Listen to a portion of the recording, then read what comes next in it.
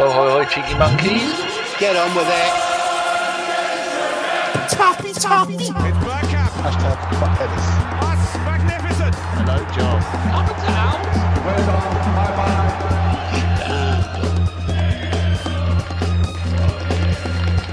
Be like the Arsenal. Be ambitious. Come on. Hello and welcome to ABW Live. All together now, cojones.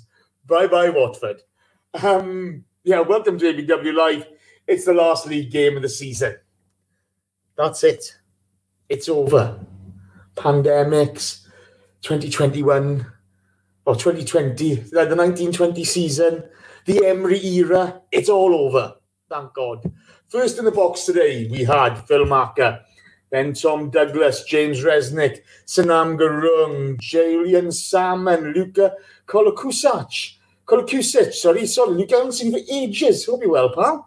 And 235-100, Thunder Road, Mike Hertz, John Bernstein, K-Man 1867, Worldwide Gooner Elite. That's a new podcast out. And he says, cheer up, Troy Deeney. It was Michael Harniman. Michael Harniman's doing that. All right, Mike. Stephen Edwards is there. Unique 79. Peter Akers is there. Loki 73. Unique 79. No super chat. All that's switched off. Stuff it. Don't worry about it. If you put questions in, John and Josh will pick them up and put them in the chat in the question box. Callers Used Cars is there. Hello, one and all. Let's get into it. Tonight I'm joined by the one and only. It's the human, Josh Daw. Say hello, Josh. Hello, Josh. How are you, pal? You all right? Yeah, I'm good, thank you. I'm very happy. Watford and Bournemouth have both been relegated. Because, there's no crowd at the moment. So the best you can get, instead of getting a small child crying in the stands because their team's been relegated, is Eddie Howe crying instead, which is the next best thing, to be honest. Was it Eddie Howe crying in the snow? There's a chance there somewhere. I'm sure it's in there. Yeah, it's there. I can't remember. It was a long time ago. And also, it's my brother from another mother, John Welsh. Say hello, John. Hello, John. How you doing, Jason? Good? Yeah, I'm so glad to hear that once again after the win. I can't believe it. How you doing, pal? Yeah, not bad. Just, as I said before we started, glad the season is almost over. Do you know what? Okay, I think tonight that game summed it up. I really do. It was. I know it's end of the season. I know it's been a tough time, but it was bloody awful, wasn't it? It really was. Right, let's get into it, boys. Josh, first to you. 5 changes from. Sorry. I want to bring something up quickly. Right, okay, so this week, a big deal is made by Bakayoko Saka getting the 7 shirt.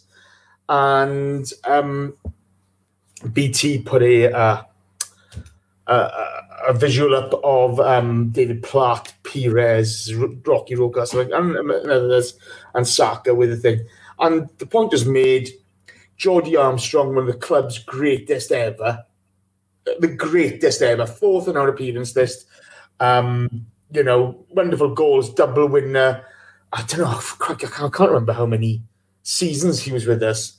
Wasn't in the image, and a few people were really unkind to Jill, Geordie's daughter. If you're one of those who don't appreciate who Geordie Armstrong is, who he is to the club, who he is to fans, if you're one of those who don't appreciate his contribution to the club as a player, as a coach, who brought through the likes of Adams, the likes of Keown, all these people, he's brought through some wonderful players, then fuck off. Fuck off. Nobody wants you. Nobody needs you. You're a scumbag. Nobody fucking wants to know because you're just a piece of shit. And that's all I need to say in it. Geordie Armstrong's an Arsenal legend. You're fucking not. Go fuck yourself. Sorry, boys. Josh, lineups, 5 changes, crack on. Yeah, thanks for that. On the back of a Jason rant. Oh, I'm going to miss those over the break. Yeah, so I think it was are we going back to 4-3-3 or not with the main kind of formation we saw? Bellerin obviously out because of his calf injury that I only found out about when I saw Maitland-Niles there. I did a bit of Googling. But otherwise, you'd think it was a kind of a solid team. And if you saw 4-3-3, you'd be like, fair enough, going back to or just trying something out for the cup final, to be honest. But I was not really that, should say, surprised by the lineup. And it wasn't anything that, it was basically our strongest 11, to be honest, with everybody that was fit. Yeah, we're kind of struggling at the moment with a couple of sort of injuries, etc. So it was quite difficult. John, game starts very, very quickly, doesn't it?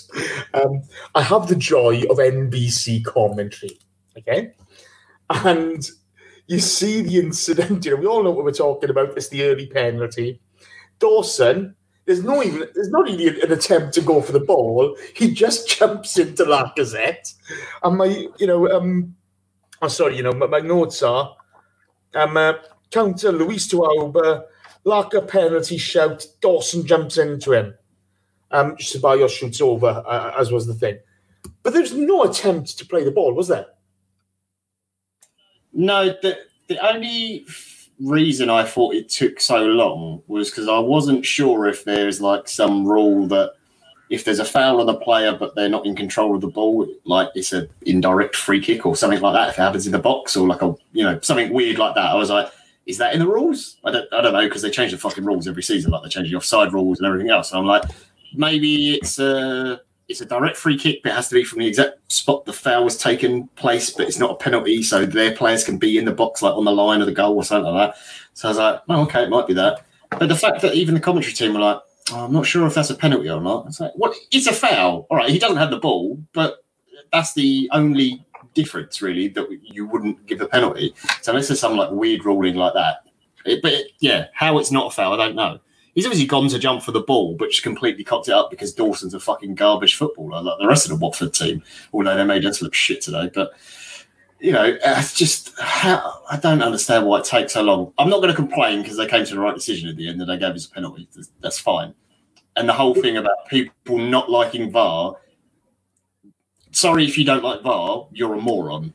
There's nothing wrong with VAR. VAR is fine. It's the people who run VAR that are the issue. Yeah, there's nothing wrong with VAR. It's a very good thing. Yes, it's frustrating that sometimes it can take a long time, and you've seen it once, and you're like, well, it's obviously a penalty. Well, they have to review it from every angle, and then there was a possible offside in the build-up and all that kind of thing. It's the people who are doing it. There's nothing wrong with the system itself. So you just need to get better referees. That's the only issue. The officiating is awful. Mind you, I thought Matthew Upson's commentary on that was a particular low point in the history of football worldwide. Matthew Upson, hang your head in shame. I like you. You always come across a decent bloke, but that was particularly shameful. Honestly, it was. Auba makes no mistake with the penalty, does he, Josh? Oh, I thought you were going to continue. Sorry. No, he does not make a mistake. He scores it. Fucking hell, you're like a well-oiled machine, though, you know what I mean? That was a bit of a hospital pass. Cheers, Chase. Josh, that was like a holding pass out from the back, that one. It looked like it was going to a man, but in the end, it was just intercepted by an awkward silence. It wasn't that bad. It was missed by the awkward silence. The awkward silence was through one goal. Okay. Quickly before we move on, sorry. David Marr's in the box. Everybody wish David Marr a happy birthday, please. He had his birthday yesterday. He's a top guy. Always supported the podcast. Please wish David Marr a happy birthday. Yeah, Auba scores the penalty, and on we go. I'll stick with you, Josh. Josh, I'm sticking with you. The game kind of carries on. It's back and forth, isn't it? Watford are having a real go. They are fighting for survival. They're having a crack, aren't we?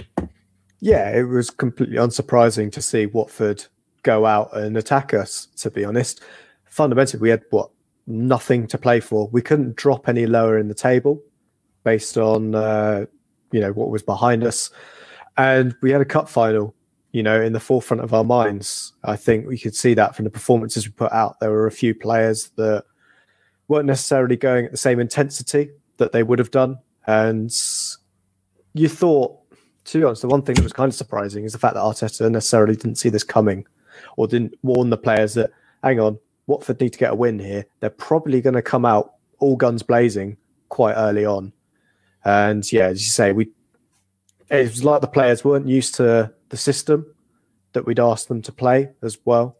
Xhaka dropping a lot deeper than he was previously, looking almost to sit into like a back three that we'd seen when we'd played like nominal 4-3-3 before Arteta moved to that 5 at the back system. So yeah, we just looked a bit lifeless, and I think that goal kind of came. It kind of shocked all of us. It shocked the players, and it shocked, both sides of the team. Shocked Mike Dean, didn't it? He went happy. Oh, absolutely. But never mind. Yeah. I'm not going to talk about Mike Dean. I don't want to talk about him. A peddler boy can bugger off. John, on the 23rd minute, we play out from the back, okay, really well. Play out, we did. It's a number of players. Then Pepe comes across to Pepe. Ball across to Aubameyang, poor first touch, but sets up Tierney, and Tierney, bang, goal. Poof. 2-0. Ooh la la. Are you happy? Yeah, I was the game was just weird because I just thought, gee, we're giving Watford so much ball and they're getting in behind our defence a lot. But Tierney got a bit of luck with the deflection. I think it was off Hughes, maybe. If it was Hughes, that makes me even happier because I don't really like him. I used to like him. Now he's a scumbag. I really hope it was off Hughes. Yeah. But it looked like it was going on target, so I hope Tierney does get awarded the goal anyway, and it's not given as an own goal. Yeah, really pleased for him. I loved his completely muted celebration. He so down to earth. I could just see him if he had his Tesco's carrier bag, he would have sort of lifted it up in the air, just a little smile, and then that would have been it. Just the way he is with everything. But yeah, really, really good move because the amount of times we were playing it out from the back and Watford were really pressing because obviously they have to come out on the front foot, and going down a goal so early just completely cocked up their game plan. So they were really pressing us, and we were a bit shaky at the back today, to say the least. But that was one of the few times where we played out nicely, and the moment you get that little break from the forward line, you just break all their lines and you take 3-4 of their players out on the move and you just get out of the pitch. And the amount of times, we've seen this quite a few times now, where we get the switch over to Pepe, he cuts in on his left, and he does that sort of long ball into the back post for Aubameyang to make his run in on. As you say, the touch wasn't quite there, but brilliant for Tierney, who I think he's had a few little bits in games where he hasn't been at his best, but he's still coming back from that injury, still finding his feet there. He's in a team that, let's be honest, has been pretty fucking garbage most of the season. So he's done really well, and it's just going to make him even more of a fan favourite. So really pleased for him. Yeah, it's pleasing to see. I thought the deflection he's a bit embarrassed about, and that's why he didn't really celebrate. I just like the kid. I think he's somebody, he can be a bit of a talisman for us going forward. So that's going to be interesting. There was a bit of an incident then between Deeney and Maitland-Niles. I'm just going to cover this off quickly. Deeney goes up in the air for the ball. To be fair to Troy Deeney, his eyes are on the ball. They're not looking at AMN. They come together. As they come down, his knee catches AMN's head. He draws Mike Dean's attention to it straight away. I know a lot of us don't like Troy Deeney for comments in the past. The one thing that always makes me think twice, he's got a bit of a checkered past, but Simon Collins always says he's a really good guy. He's a nice guy. I've never thought of him as a dirty player. He's just very physical. That's his main attribute. He's one of those you love on your team. Yeah, you hate to play against, isn't it? And that's he's a bit of a who was the player for Bolton? Kevin Davies. I never thought he was a dirty player, but very, very physical and just horrible to play against. Yeah, elbows everywhere. Not meaning to catch you, but just awkward. But to be fair to him, he took care of that. So I thought that was really decent of him, and kudos to Troy Deeney. He doesn't get much love from us, Got to give him a bit of respect in that because he did well. To be fair, it doesn't help when he comes out and goes into a studio and says he likes to put one in on our players to see how they feel. That's the start of his whole cojones rant, is that he goes out there purposely to hurt our players to see how they feel. Of course he's a dirty fucking scumbag. To be fair, that's what I used to do. You don't say it, do you? You don't say it on national broadcast television, do you? That's the same thing we love Tony Adams for, Patrick Vieira for, Gilberto Silva, Lauren, Dixon, all these guys. So I'm not going to give too much time. Keown is special at that. Stop for a second. Supercalifragilisticexpialidocious is about to sit down for BLTs with Mom and the family. Well, Super, my best to Mom and my best to the family. I hope you're all okay. I'm loving all the Mustafi love on you at the moment. It's quite funny. He's gone full Rob Holding, isn't he? Now he's out injured. Everyone thinks he's a world beater. I think we all know who he is, okay? It's just the hate campaign on him was pretty fucking disgusting. Let's be honest. Josh, 32 minutes in. We've all gone Rory de lap, haven't we? We've all gone Rory de lap. The long ball comes in. Dawson, oh my God, I tell you what, welcome to Arsenal style defending. Just nowhere near an Aubameyang. Yes, he could have taken 47 touches and then finishes off with an overhead. Yeah, I mean, I think if I'm on what's Watford's greatest ever player? Probably actually Luther Bissett. I'm going to give him a bit of. I'm not going to give him a shit player. Luther Bissett, Wonderland. They'd be having a go at whoever was marking Holding, because they just don't bother with that jump, and that's how it lands at the feet of Holding. How a throw-in ever into the box lands at the feet of a player, not at the head. It's just there's obviously an error there, and I think the way that he kind of controls it gives it a bit of extra bounce. His only option is the overhead. And just to look on Ben Foster's face as well, I was thinking, I remember 2 or 3 years ago, this is where I used to have my best games. And I'd face 16 different shots from Arsenal. I'd be there jumping around my goal like a kitten chasing a laser pen. And no, just watch that one sail into the top corner. And it was great to see because, as you say, Craig Dawson was not having a good game, but I don't care, to be honest. At that point, it was 3-0. We were playing badly, and we were 3-0 up. It was, John, it was hilarious, wasn't it? You could see Foster having a go at Dawson, and it was so enjoyable to see people having a go at centre-backs who aren't Arsenal centre-backs. Well, at this point, anyway. I don't understand what he was trying to do. It just because he just stood there. It was so good because it comes into Aubameyang, his first touch, it's really nice touch to actually get it anywhere near into control. But like Josh said, the only thing he can really do is try and stamp it down, which makes him go for the overhead kick. But Dawson just stood there. He was just like, he's not going to do anything. It's fine. And you can see even on Aubameyang's face when he goes hit, he's like, this probably ain't going in. It's going to get blocked or whatever else. It just sails into the goal. I mean, it's a great bit of agility and being able to physically do that, especially the age he is and the amount of games he's played this season is ridiculous. He really is. Like Arteta said, he's just a machine. He just keeps going.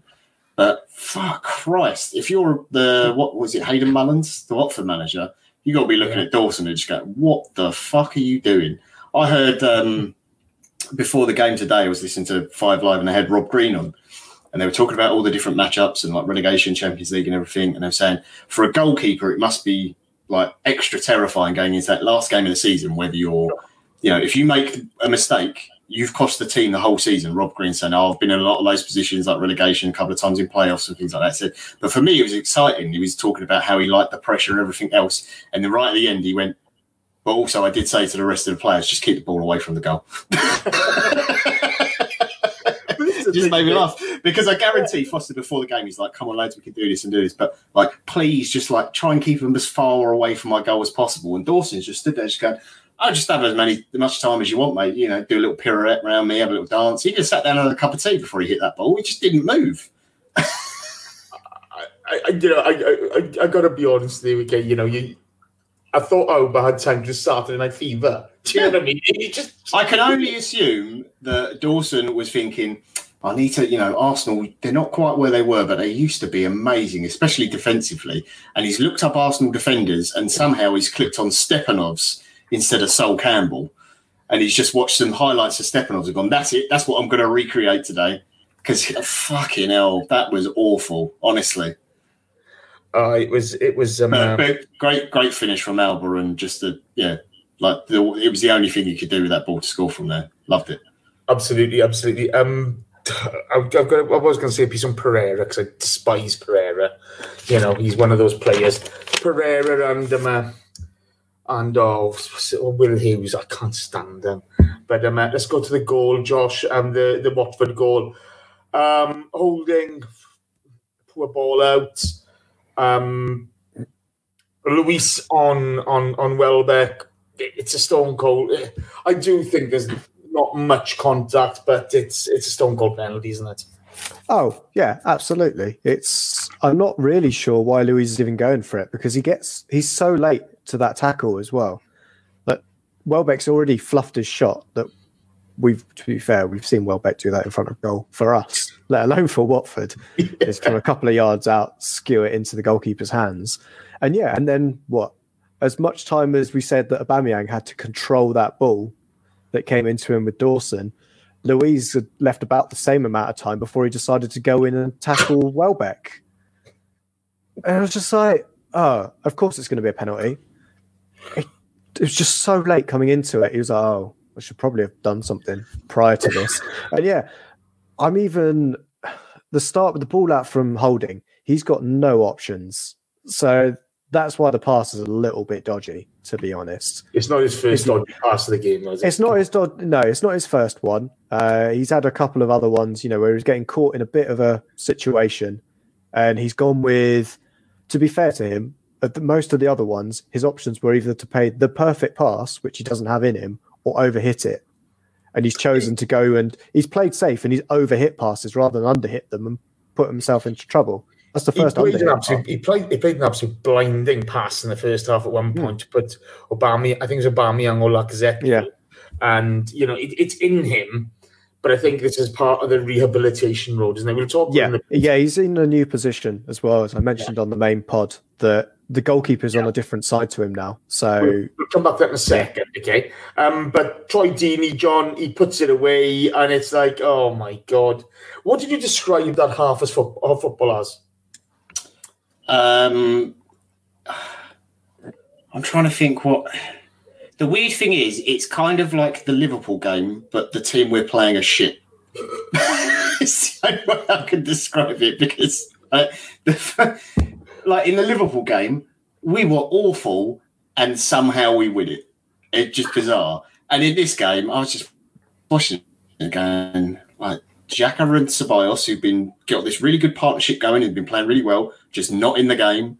The system is different, and Xhaka was sort of dropping into the back three a little bit, so that disrupted it, obviously. But I was like, we've got our best three forwards on, and like Pepe was like, most of the time they just couldn't get the ball off him. He was winning free kicks and putting good balls in. I was just like, but we're playing awful.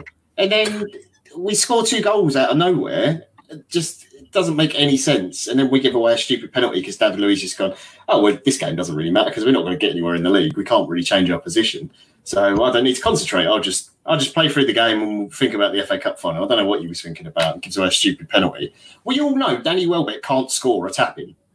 If you said to Danny Welbeck, you've got to run 60 yards in 4 seconds and do a backflip and hit it off your arse and in to the top corner, he could do that. But if you said to him, I'm going to roll this ball into you nice and slow and try to just siphon it into the back of the net from 2 yards, he can't do it. So I don't know why he makes a challenge. It's bizarre. The penalty, I will say one thing. Martinez was anticipating, but fuck me, Deeney can hit a ball. Jesus Christ. Because you know when Martinez, the way he has been, like he holds everything really well. He doesn't palm anything around the post or anything. If he got his hands onto that, I'm pretty sure that's taking him into the back of the net because he fucking levered that ball. Absolutely brutal. So yeah, it's a great penalty, and Martinez did well to at least anticipate it. But there's no way he's stopping that. Yeah, we then see a really terrible. It's just a cynical challenge of Hughes on Pepe on the break. One that Xhaka got sent off against Swansea a few years ago for. Josh, he picks up a yellow card, fine, but there was just no attempt to go for the ball whatsoever. it was the worst type of professional foul. I thought that was a red card nowadays. Well, to be honest, to go on to the referee's side, we haven't seen a single red card given for that type of tackle since the Xhaka one. And that was, 2 or 3 seasons ago now? 4 seasons ago. Yeah, 4 seasons ago. So I think there's enough of like a precedent set post that to realise that that's just an anomaly and Arsenal were always unlucky. And John I thought, yeah. So I thought, to be fair, Pepe looked so lively in that first half. It's like he was playing for that position. I hadn't seen him make a run like that all season in the kind of go and actually take his man on, knock it past him. And yeah, he gets caught with the odd, tackle. But I think Pepe a couple of months ago would probably have taken that on the outside of his left foot and kind of cut back and looked for a pass. But to go and push back, I thought that was really great to see from him. Yeah, I thought he played really well first half, to be fair. Guys, that's the first half done. 2 players I want to discuss very quickly. So Rob Holding. Getting a bit of grief today, okay? I don't think today was his greatest performance ever, okay? I think he is struggling, but, this is a guy who hasn't had regular football.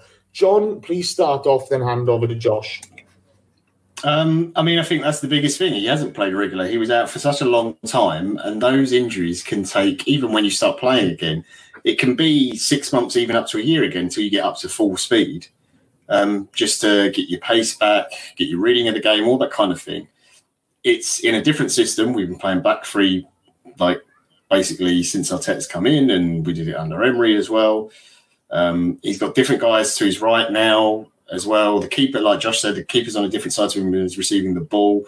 And although we were a back four when we were attacking at times, we was also switching into a 3 a little bit, and Xhaka was coming over as the left-sided centre-back. So I'm not going to give him too much stick. Look, he can have good games and bad games. Despite his age, if you look at how much actual football he's played since he's been at Arsenal, it's not as much as you would think for the length of time he's been there because of the injuries he's had. So he is a little bit behind in those terms. So I don't think he's a lost cause or anything. But look, let's be honest, no one really shone today, I don't think, in that first half, other than Pepe, to be fair. Oh, yeah. Sorry, he was going to pass it over to me. I was very professional there. Sorry, I actually forgot to pass it over to Josh. Yeah, that's all right. I'll try and pick it up and... Awkward silence is your special. I know, right? Oh, absolutely. I love it. It's my favourite place to be. Much like how Bane said he was crafted by the darkness and born in it, I was born in an awkward silence. When they go, oh, shit, he's ginger. This wasn't planned. No, it certainly fucking wasn't. And they awkwardly look over to the milkman who dives over the hedgerow. But yes, we will go into Holding's performance. As I say, I think John covered most of it, to be honest, in terms of how he played. And I think there's when it comes to what Arteta's looking for our centre-back options for next season, we are heavily stacked on the right-footed central defender kind of part of the squad. So I think we kind of all expect to see, Socrates probably gone. And then you've still got Mustafi, Saliba coming in, Holding, Chambers and Mustafi. No, David Luiz is the other one that I've missed in terms of right footers. So there's at least 5 there for one position on the field. And you'd probably have a depth of 3 of them tops. Yeah. So I think we'll still see someone from our current crop stay, but there is a position to hold. And I think that's what Arteta's been doing, was trying to see if Rob Holding can fight for that position on the right-hand side of the field. And if he can't, which, to be fair, it's a new position for him, then yeah, he possibly will get sold, especially with Callum Chambers coming back in. And I think this is possibly one of the best opportunities for Callum Chambers being out injured at the moment, is his stock isn't moving anywhere. So he's at least going to stick around next season, probably with Saliba and Mustafi, I think, for everybody's, as we mentioned, hate for him earlier in the season and for his past couple of seasons, to be honest, that I don't see us making any bringing in extra centre-backs. I think it's just us selling from that point of view. I don't think we've got much choice. We need to improve the squad across the board. I can't see Socrates having a place in the squad next season. It's obvious he's not fancied by Mikel Arteta, so it's going to be interesting to see how that plays out. Joe Willock, talent's there. Okay, we know he's a talented boy. Okay, he strikes me as a player who's not taking a chance at the moment, but he's carrying out Arteta's instructions to the letter by the looks of things. Looks like he's lacking a bit of confidence. Needs to get on the ball and drive forward. What are your thoughts on him at the moment? I thought it was a little bit more difficult to judge him today, just because his role was slightly different. He wasn't quite a number 10, but he almost was. In other games, you've seen him come on and he's played in a midfield with the other two players who've been in there or as one of the two. And today he wasn't really doing that. He was much more of a forward than he was anything else. And I know in some games he's been on for 10, 15 minutes and he's played as the striker, essentially. But all he's been there for is the fact he can run and just chase the ball down and just close down and press from high up the pitch. And that's what Arteta's done for him, and he's done it brilliantly. He needs to get some more goals. I think he's got it creatively, and I think he's got the ability. He's definitely got the legs, and he's got some real pace about him as well. He can really pull away from a player. But I just think in a midfield three, an actual proper midfield three, where maybe there is one that sits and the other two can sort of play about and develop some understanding of when one goes, one will sit a little bit, that kind of thing, and swap and change. That would probably suit him better. Even sometimes when he's playing wide, when we're sort of playing with very narrow forwards, wide forwards, we're getting all of it from our fullbacks. If he plays in one of those positions, I think he could do that because he can break into the box, and he seems to time his runs quite well and stuff, and get on to the end of things, or get in behind when he can and try and pull the ball back. So I think the ability is there. It's just trying to find the right position with him. As it is with a lot of players of that age, you've got like Maitland Niles who's like that. Like, what's his best position? And you just have to keep playing him and see where you can. But he's not someone I would get rid of. I've seen some people be really down on him, and I just think people are trying to evaluate our players as if we're in the Champions League, and we're not. We might not even be in the fucking Europa League at this rate. So you've got to be realistic with the squad we've got. You can only improve so much each season. You're not going to make a huge jump straight back into the Champions League again next year. If we do, it's amazing. Well done, Arteta and the squad. But you've got to be realistic and build on what you've got and just improve year on year. So you have to have those kind of players who are versatile, and Arteta knows he can send him on the pitch and say to him, I need you to do this and chase down this man or mark this man or close down here or whatever and run all day for me, and he will do it. So I don't have an issue with the kid. I think it's quite interesting that Arteta trusts him. Okay, you can see that he asks him to do important jobs. He asks him to come on, do important jobs. Josh, he's an attacking midfielder, something we have missed so badly this season.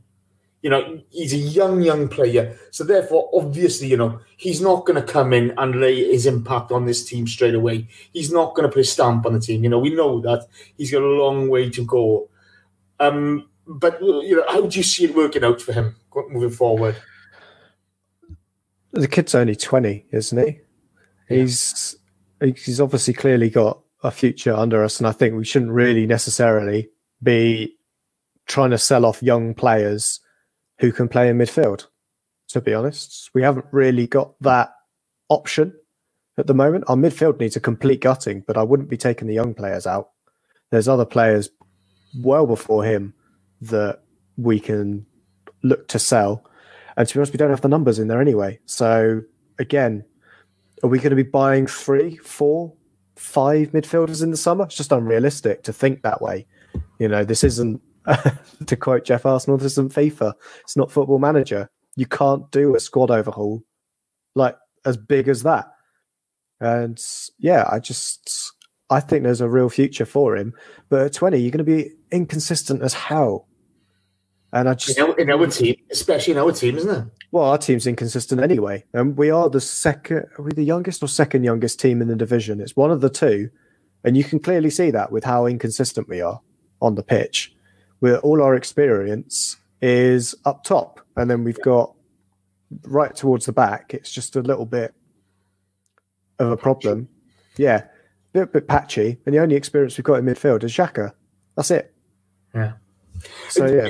It's really interesting, isn't it? I just want to address those two because they're getting a bit of a tough time, and I don't get me wrong. I'm harsh on Holding at the moment, but you've got to be fair to them as well. You've got to be fair. Second half, John, we see Messina fire over from close range. Dawson pick up a yellow for a challenge on Aubameyang. Surprised he was still on the pitch at this point. I really do, the amount of challenges he'd made and free kicks he'd given away. And then see Lacazette and Willock replaced by Eddie and Kolasinac. Fuck, this game was bad, wasn't it? Yeah. I mean, second half when it started, I thought, we look like we can keep the ball. And that lasted for about 10 minutes. And then after that, yeah, it was just all Watford. And fair play to them. Like, they had to go for it. They had the worst possible start they could for the game. They come into it, huge pressure. And they really went for it today. It's very easy for teams when they're last game of the season, relegation, and they play a certain way. And let's be honest, they're quite defensive and they sit there and they just try and hit teams on the break with, like Pereira and Sarr and stuff like that. But they did properly go for it today, which seems odd that we didn't expect that to happen. I don't know. Very, very weird. Maybe it was because we got that goal so early on. It kind of changed things a little bit. But yeah, we just couldn't keep the ball and nothing was really sticking. It was very open. You saw Foster make a great save from Maitland-Niles. You saw Pepe with some really good work and a final ball cut out. It was frustrating, wasn't it? Yeah, there was most of our chances, or sort of half chances, all came from breaks, where Watford had pushed up heavy on us and we'd either play it out from the back really well or we'd get a quick ball onto Pepe or get out to Maitland-Niles. And there was a lot down that right-hand side, Pepe in particular. I thought Eddie was really good when he came on. He's pressing again, he created himself some chances. We're going to talk about that in a second. Yeah, again, I think that's an age thing. I wouldn't give him too much stick for that. But the kid's got bundles of talent and energy, and I love his attitude. I think he's fantastic. I do really think he's going to be a great player. You can't knock his attitude at all, to be fair to him. No. He does what he's asked to do. Yeah. Josh, my notes here are Martinez, great save. Pereira is a diving scumner. And then Welb's goal. Sarr had been a bit of a pain in the neck for us. And he puts in a really he kept on putting great balls in the box. And I think this is more of what we wanted from Pepe this season, a bit more of this. And Sarr was a thorn in our side all afternoon. And it was a really good ball. I don't think we particularly defended it well, but the ball was excellent and Welbs finishes it well. And Danny Welbeck, I hate you scored against us, but I do love you. Yeah, I mean, I'm glad he only scored once against us, to be honest. He could have done it a couple of other times and the result not necessarily go back in our favour. But I think the fundamental of this, Luiz is just ball watching, isn't he? When this ball comes in, if he's just got any sense of anticipation, he just sticks a foot out and thinks, there might be a centre-back or a centre-forward coming in between me and Holding. I should probably get my foot to this. Martinez comes out, doesn't get it either, as he kind of dives out onto the ground and tries to clip it with his hand. There's a couple of players that could have stopped that cross, but as you say, Sarr I would have thought that, Sarr is Watford's kind of best creative outlet. He has been since kind of the turn of the year. And I thought someone would have had a look at his game against us, we played Rennes, and he was there. And he tore Nacho an absolute new one in that game. To be fair, I had to check to see if it was Kolasinac because I just assumed that, one of our left backs getting burnt by a winger, probably Kolasinac. But no, it was Monreal at the time that was there for that game. But yeah, we got absolutely he was a pain in our side constantly. So much so people want to sign him next season, which I don't necessarily disagree with. But with the players we've got difficulty there, haven't we? But yeah, we don't need to sign him. We've got Nelson, we've got Pepe that play on that side. And on the other side, we've got Aubameyang and Martinelli. Yeah. And unless you've got the right agent, it's pointless. Yeah. John, we see Pepe and Ceballos replaced by Nelson and Torreira. You see a magnificent piece of play from Welbeck and Martinez saved with a flick around. We were under the cosh now, weren't we? We were the team we were creating a little bit, but we weren't impressive. And these guys were playing for their lives. Oh God, it was frustrating. Yeah, it's just disappointing because you've had the Liverpool and the Man City game, and then you had the disappointment at the Villa. And fair play, Villa did, I thought, play quite well, and obviously they were playing for their, staying in the Premier League as well. And you can see that today with Watford. And they're probably going to come out of this game and go, I can't believe we didn't stay up because of the chances they created. Especially the 1-2 with Deeney and Welbeck. I was like, whoa, that was like watching a bit of like vintage Arsenal play. It was really, really nice build up and everything. And Martinez made some great saves. But because they were pushing on so much, that's what gave us the opportunities on the break and gave us the space to play in. So it had that weird, like for Watford, it was a massive game. That was their cup final. And for our players, it was at the end of the season, we've got nothing to play for kind of thing, which in my head, I'm like, I kind of get because it's been it's been a bad season, but also because of the whole Corona thing and starting again. And it's just bizarre, all of it. It's just weird. And they're thinking about the FA Cup and they're like, well, I want to play well, but I don't want to get myself injured. And, everything's on your mind. So I don't know, the focus just wasn't there today. Just quickly, though, I just want to say, you were saying about Sarr. I'm sorry. He put one good ball in that they scored from. Great. That bloke cannot cross for fucking toffee. I'm sorry. You can cross. If you cross the ball 30 times in one game, one of them's going to look great and get on the end of a player. Congratulations. If all you're looking for is a player who can run really fucking fast, Usain Bolt will be the best footballer in the world. People saying we should go and buy fucking Sarr, just watch him play football regularly. He's garbage. Kicking a ball in across the box, eventually you get 1 out of 30. Well, fucking well done. That makes you a world-class player. I'm sorry, some of our fans are fucking morons, honestly. The straight line, congratulations. You're being well harsh there. He put at least 5 or 6 good balls in that box, but they had nobody there to tackle him.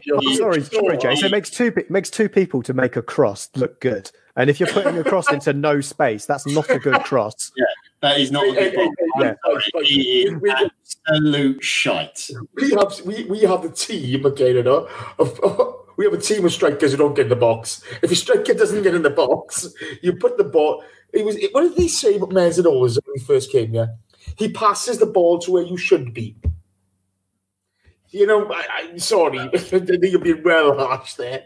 I'm saying he's fucking garbage. He's a lanky Aaron Lennon. He can jog on, honestly. I know our Carl is in the chat, and I know Carl said we should buy him. I'm sorry, Carl. I could not disagree with you more. He's fucking awful. And I know Chris is probably watching this and going, John hasn't got a clue what he's talking about. He was great in the French league. I told everyone about him. He's shit, Chris. He's fucking shit. He can run fast. Well done. Go fucking sign Usain Bolt. Honestly, I enjoy this so much. Oh, right. Now, here we go. Both your thoughts, and let's start with you, Josh. We see Eddie, great work, gets on the ball. We clear. He's got somebody chasing him down. There's a defender on his shoulder. He's not going to make it. He doesn't make an attempt to draw the keeper at all. Passes to Aubameyang, and Foster's already heading to his right to make the save. Absolutely butchered it, didn't he? Oh, so Nketiah now. It was that bad a mess up from him, to be honest. It was just a bad pass. He didn't commit anybody at that point. As you say, there's a defender, chasing him down. Oh, I'm sorry, Mr. Striker in the Premier League. Yeah, you might have a bit of pressure on you when you're going to try and take a shot and you have any kind of attacking chance.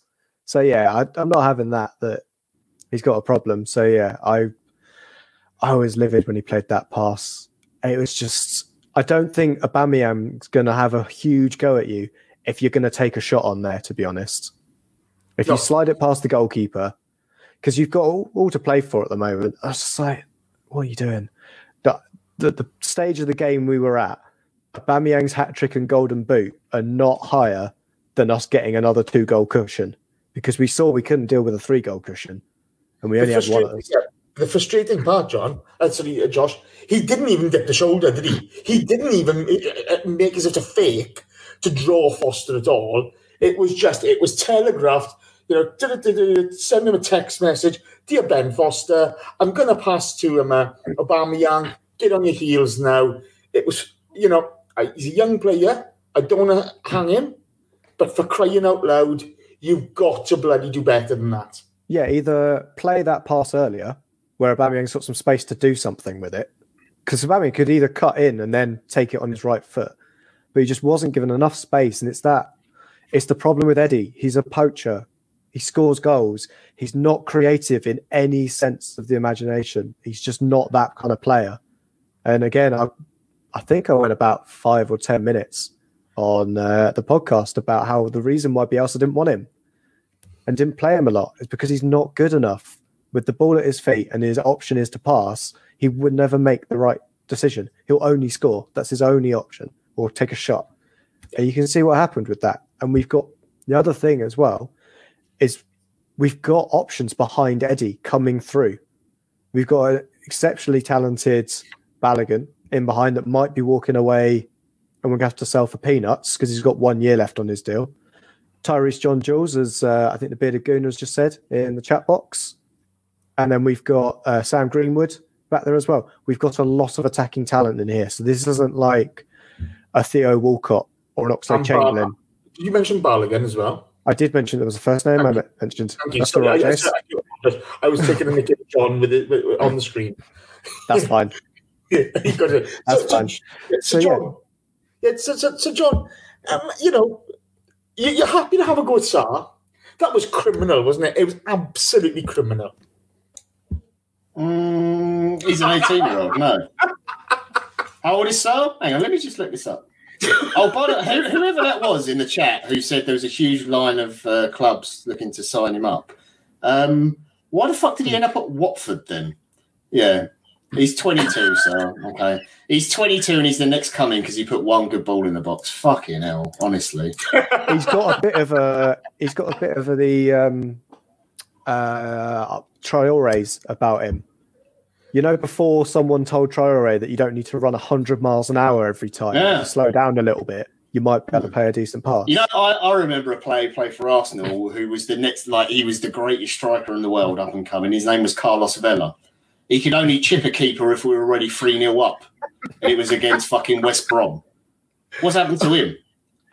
Honestly. He's had a long career, to be fair to him. But look, he has had a long career. Fair play to him. But the Sarr thing really wound me up. That annoyed the fuck out of me. And honestly, I was so tempted the whole way through the game. I was going, people are talking about Sarr, how good he is. I'm just going to put it in. This bloke is shit. He can't cross the ball. And I thought, I'm not going to send that because the moment I send that, he's going to run through every single one of our players and score a worldie because I know it. I'll just fucking jinx it. But yeah, honestly. But no, the Eddie thing, that's an age decision making. And Josh is right. He's not a creative player at all. He's a goal poacher and that's it. And he will work and run all day. I love Eddie and I think he's got a long future. And yes, we've got talent behind him. But look, those guys, unless they are ridiculously talented, they ain't getting in the team if we keep Lacazette and Aubameyang, which again is a big if. But if we're keeping them, they're not going to get in the team ahead of them, which means they're not getting game time anyway. You've still got Martinelli to fit in that forward line. You've got Pepe, you've got Saka who could play wide as well. They're not getting in there anyway. So you have to loan them out and they've got to go play football somewhere else. Maybe that's what you've got to do with someone like Willock if we get enough midfielders in. This whole, Orpheus Jones doesn't chat. Eddie and Willock aren't good enough, end of. Good enough for what? They're not good enough for a Champions League team, yet that I agree with. We are not a Champions League team. But we are not currently a Europa League team.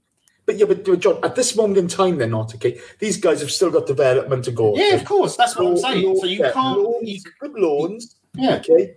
Good minutes. If we miss out in Europa League, it's going to really hurt our player development.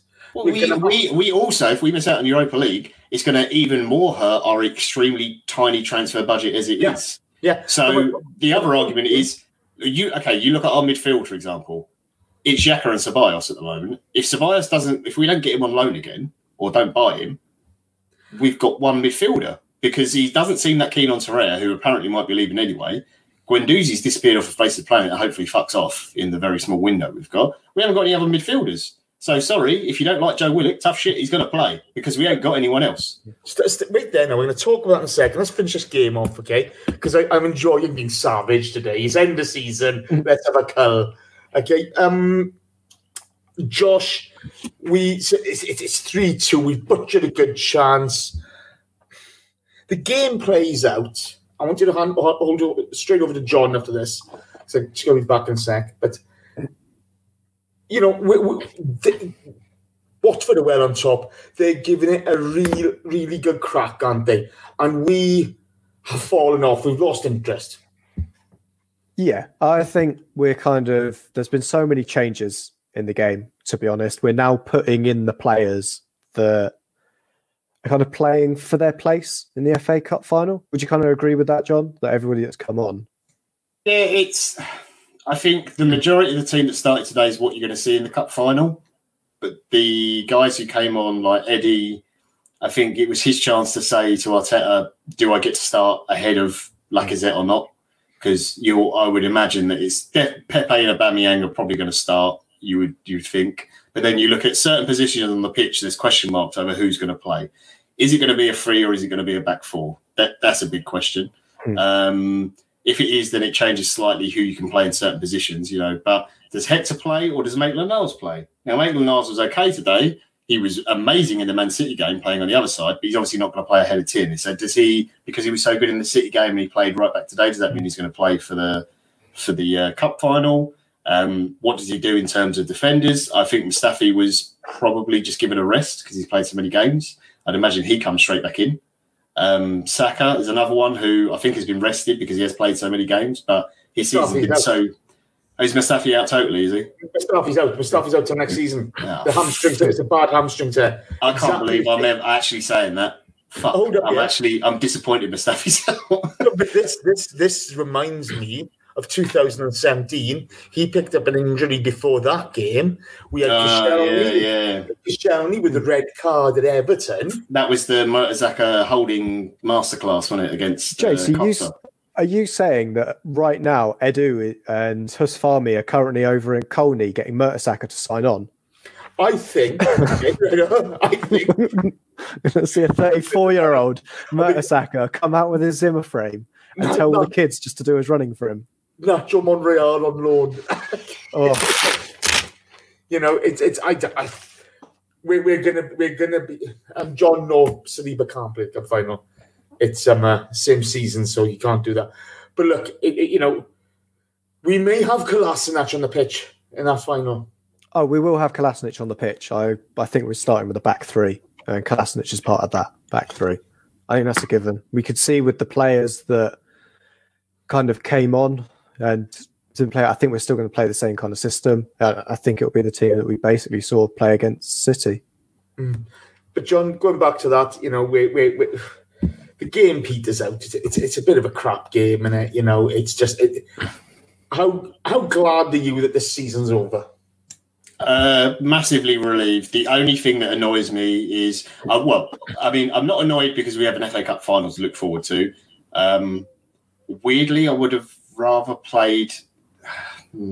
I think I probably would have rather played Man United, despite I think they're actually playing better at the moment than Chelsea. Or I would have liked to have,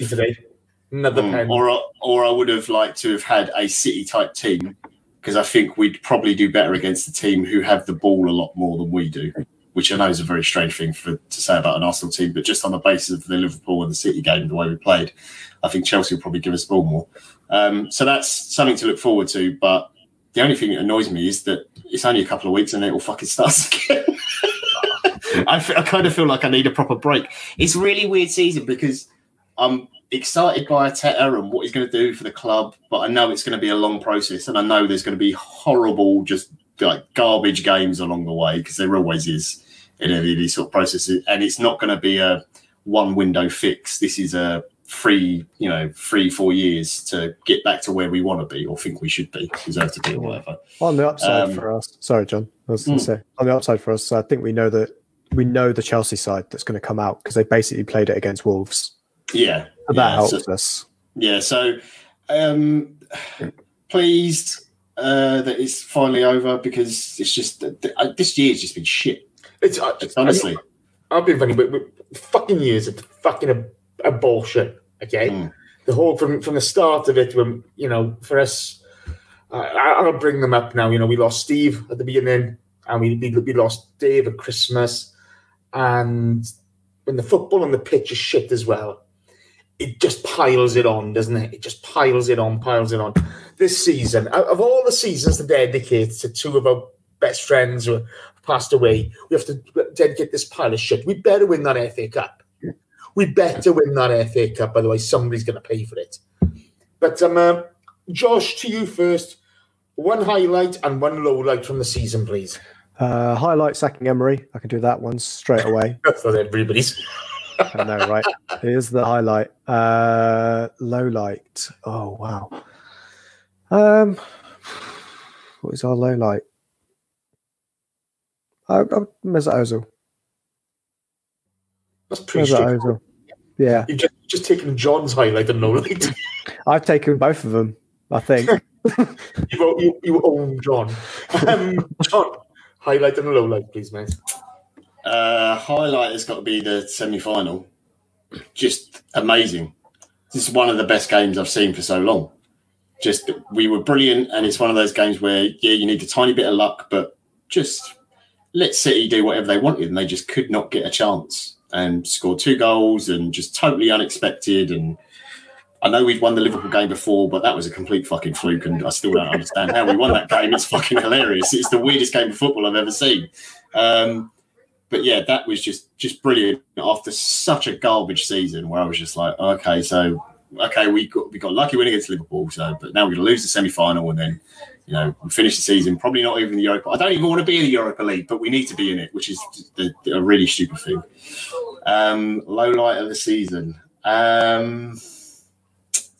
Jesus, I don't know. There's so many, honestly.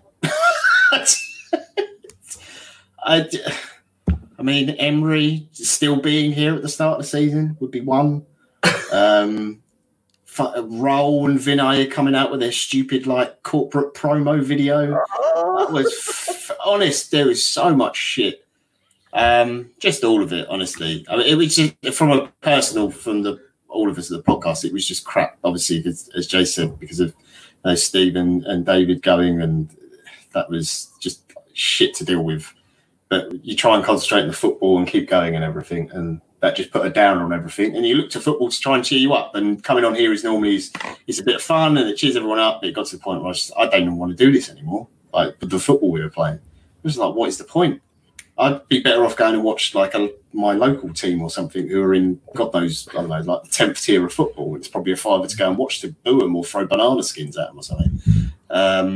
Weirdly, Josh's low light is actually also one of I've got 2 highlights, because the Man City game was one. My other highlight is Mesut Ozil being frozen out of the squad. So good fucking riddance. I hope he disappears. I don't care if we have to pay off his entire contract. I never want to see him around the club again. Any idiot who thinks that he's better than Dennis Bergkamp can fuck right off. You can get I don't know who put the tweet out. I'll find his name and I'll retweet it later. There's a load of them. The Mesut Ozil div alert sign is the best thing I've seen all season on Twitter, and I will keep posting it. I don't care what you say about Mesut Ozil. The bloke's a scumbag. I can't wait to get rid of him. And Guendouzi, you can fuck off and all. Honestly, I've had enough. I got to be able to say my highlight, okay? Is my low light was them keeping Unai on, over that between those international breaks, when you had a chance to get somebody in and get it done, and they stuck with them, and finding out my absolute highlight, okay? And this is just for the fact that I can't stand the guy, was finding out that in the summer, Raul Sanllehi wanted to give Unai Emery another contract. How big a fucking clown. How little do you have to know about football to do that? People making excuses for Unai Emery. He's a fucking idiot. This is a guy who blamed his girlfriend, who blamed the players, who pointed the blame at everybody else bar himself. Dear Unai Emery, I'm glad you've gone. Fuck off, never darken our door again. Can we say them up? Can we say them up the road, hiring Mourinho as well? Firing their greatest ever manager. I mean, Tottenham sacking Pochettino that was not only one of the greatest moments. It was always, I've got to be honest, it was a genuine moment of relief because if he got to stay at that club much longer, they might have won things. It's quite terrifying to think Tottenham winning trophies, but thankfully they fucked it up again and they got themselves in loads of debt. So that was a wonderful moment. Do you know what that's given me? That gif or gif, whatever you call it, with him and the assistant running up to the referee and giving them all lots of grief. That was brilliant. Carl Walker says we've got the Amazon documentary to look forward to. I can't wait. How would you? If Arsenal had done that and they had a deal this season, unless we win the FA Cup, if we lost the FA Cup, I would go straight to Am and say, I don't care what it costs, you're not putting this out. No one's ever seen this document. I'd pay them off and say, no, don't ever, that footage, give it to us, we're destroying it. Do you think that's what the £170 million loan was for? Bezos took it and he was like, no, I haven't got enough money yet. No, we're definitely putting that out. No, Bezos just made another, another 13 billion overnight. So he was like, actually, I don't need the money. Yeah. That's it for that. Let's go to questions then, guys. There's a load of them today. And Josh, we're going to start with you. And 235100 says, do we require a complete overhaul of the defence to stand a chance of top four next season? Ooh. No, I don't think we need a complete overhaul. I think we just need to give the system time. And it's not the defence that's necessarily always the problem. We've mentioned it a million times, and it's the midfield. It's not just the back four that does our defending for us. And to be honest, sometimes it's not even our back four that does our defending for us, which the whole team doesn't bother. Yeah. I think if we sort out that midfield and we have a decent base from there, we can have someone almost full-time shielding that defence and help them out. And I think with Arteta's system as well, we'll expect to have more of the ball. We have to have a look at the radical change in philosophies between Emery and Arteta. And Emery was happy for us not to have the ball, to sit back in two banks of four and then bounce on the break. Arteta's going to want to have us to have possession, be a bit more creative. And midfield for me is by far and away the thing we need to address. Yeah, I'm sorry, but that's been obvious all season. It's been the biggest area of weakness for us all season. It's really. I'm going to take the next one. Colo's Used Cars asks, should Saka choose Nigeria or England? Up to him. Whatever he feels he wants to do, as long as the boy does whatever he wants to make himself happy, I couldn't care less. I'm Welsh, who cares? But good luck to him whenever he chooses. John, Liam Monaghan asks, why didn't Arteta take off Auba, Tierney and Xhaka? I think one is a lack of options for those positions. Second is they're probably our three most consistent players at the moment. And he didn't particularly want to lose the game. I know in the end the game didn't really mean anything today, to us at least. But losing a game before a cup final was never a good thing. So you want to at least come away with 3 points. So you just have to leave them on. But yeah, you look at his options on the bench, there's not a lot there. And there's a golden boot for Albert. Yeah, there's that as well. He wants to get it. I think that part of that probably comes into Eddie's head for that one where he makes the cock up with his decision on or he's clean through and he decides to pass to Alba instead. So yeah, and Tierney was having a really good game and he looks like he's fit and healthy and not got a problem. So just see the game out. You leave your best players on the pitch if you're not playing great because they can produce something. Absolutely. Josh, John Bernstein asks, does this mean Grealish won't be bought this window? Not by us, I think, is the Arsenal-related response to that. Whether or not someone else in the league comes in with an offer that they can't refuse, I don't know. But if they'd gone down, I think we might have had a chance in that fight. But no, not anymore. Now they're still in the league. No. See, they want big money, wouldn't they? I mean, I don't think we got it.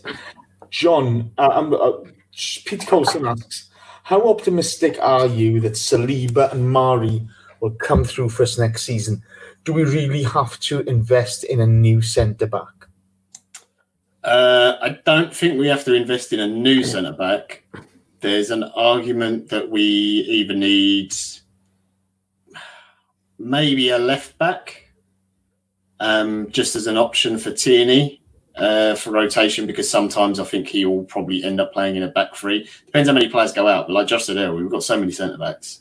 I'm really hopeful for Saliba because everything I've read about him, every time I've seen him play, he looks really good, really confident on the ball. He's exactly the sort of player Arteta wants. Mari I know less about, but Arteta again speaks really highly of him. So, yeah, I'm hopeful, but you've got to give him time as well, especially Saliba.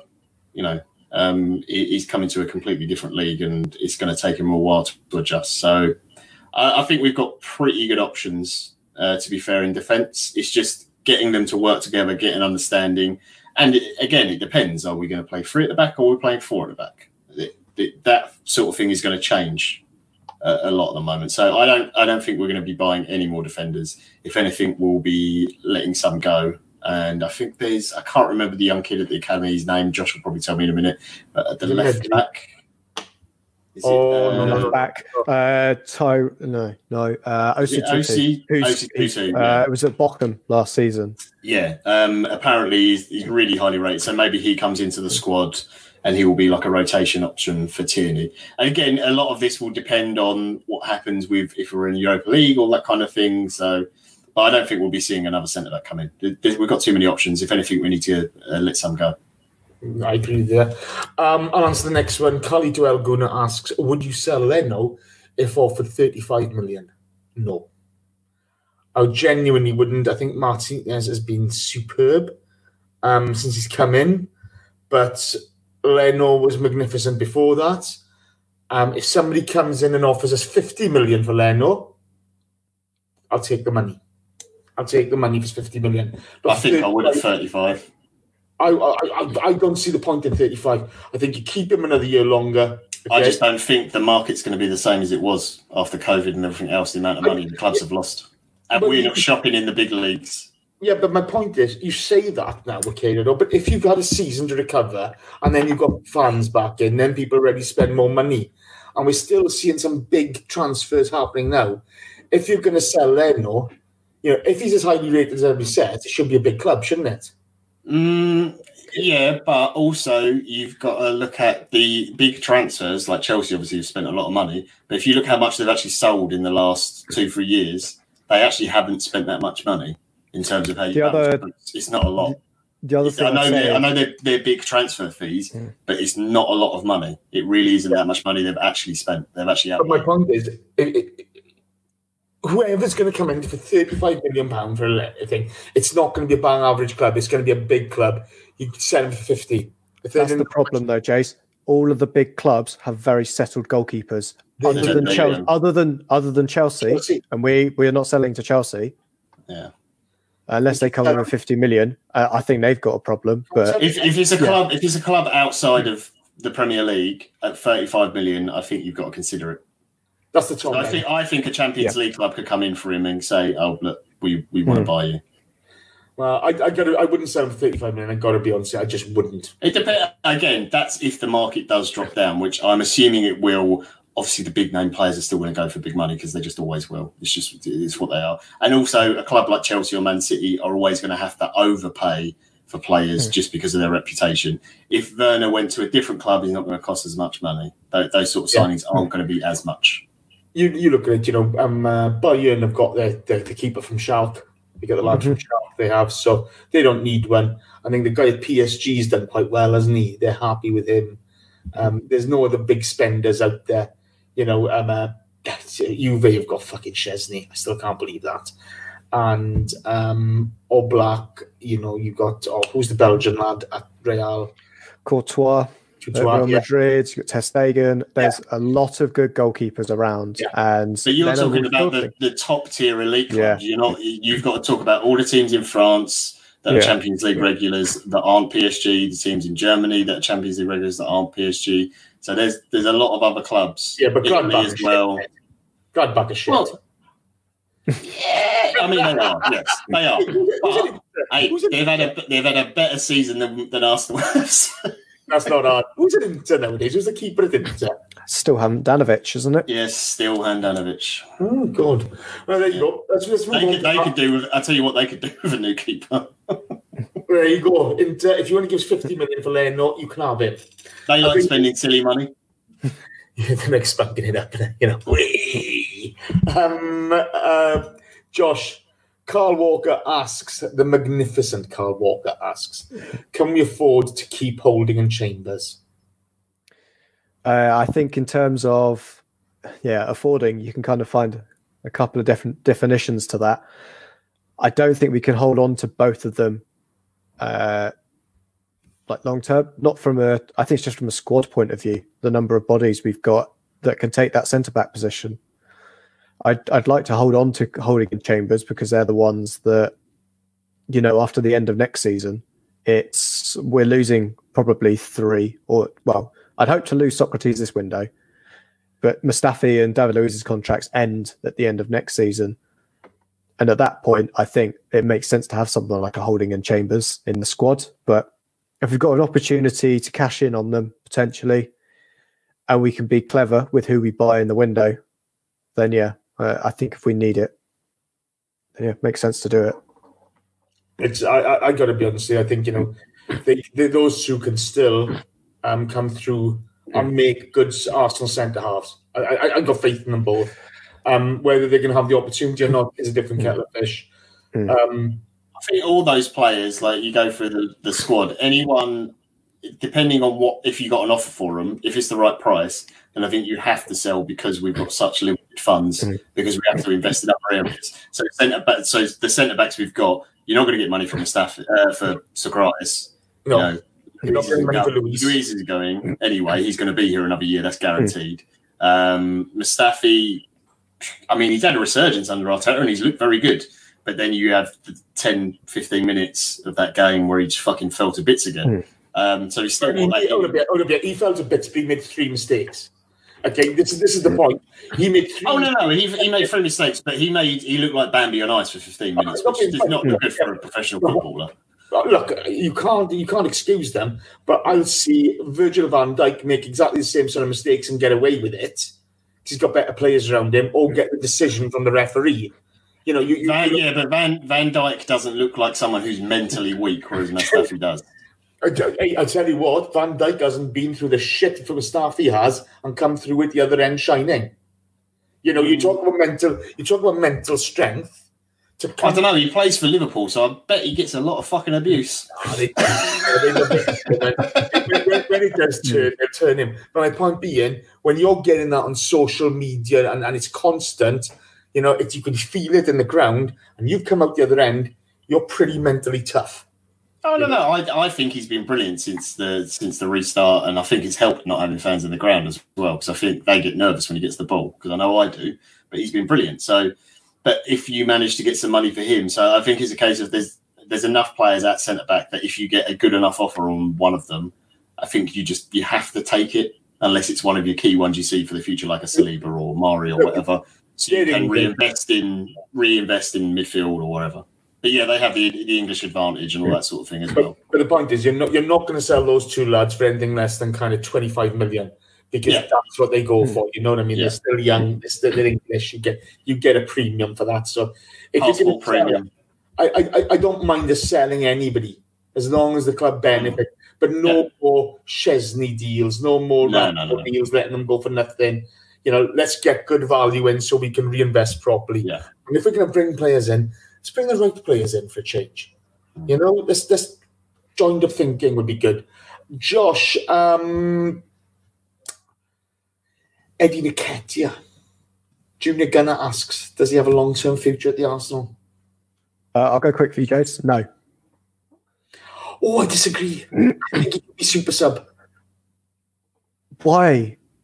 Why would I hold on to a player that blocks other younger players coming through? He just blocks development. Get rid. Let's be fair, okay?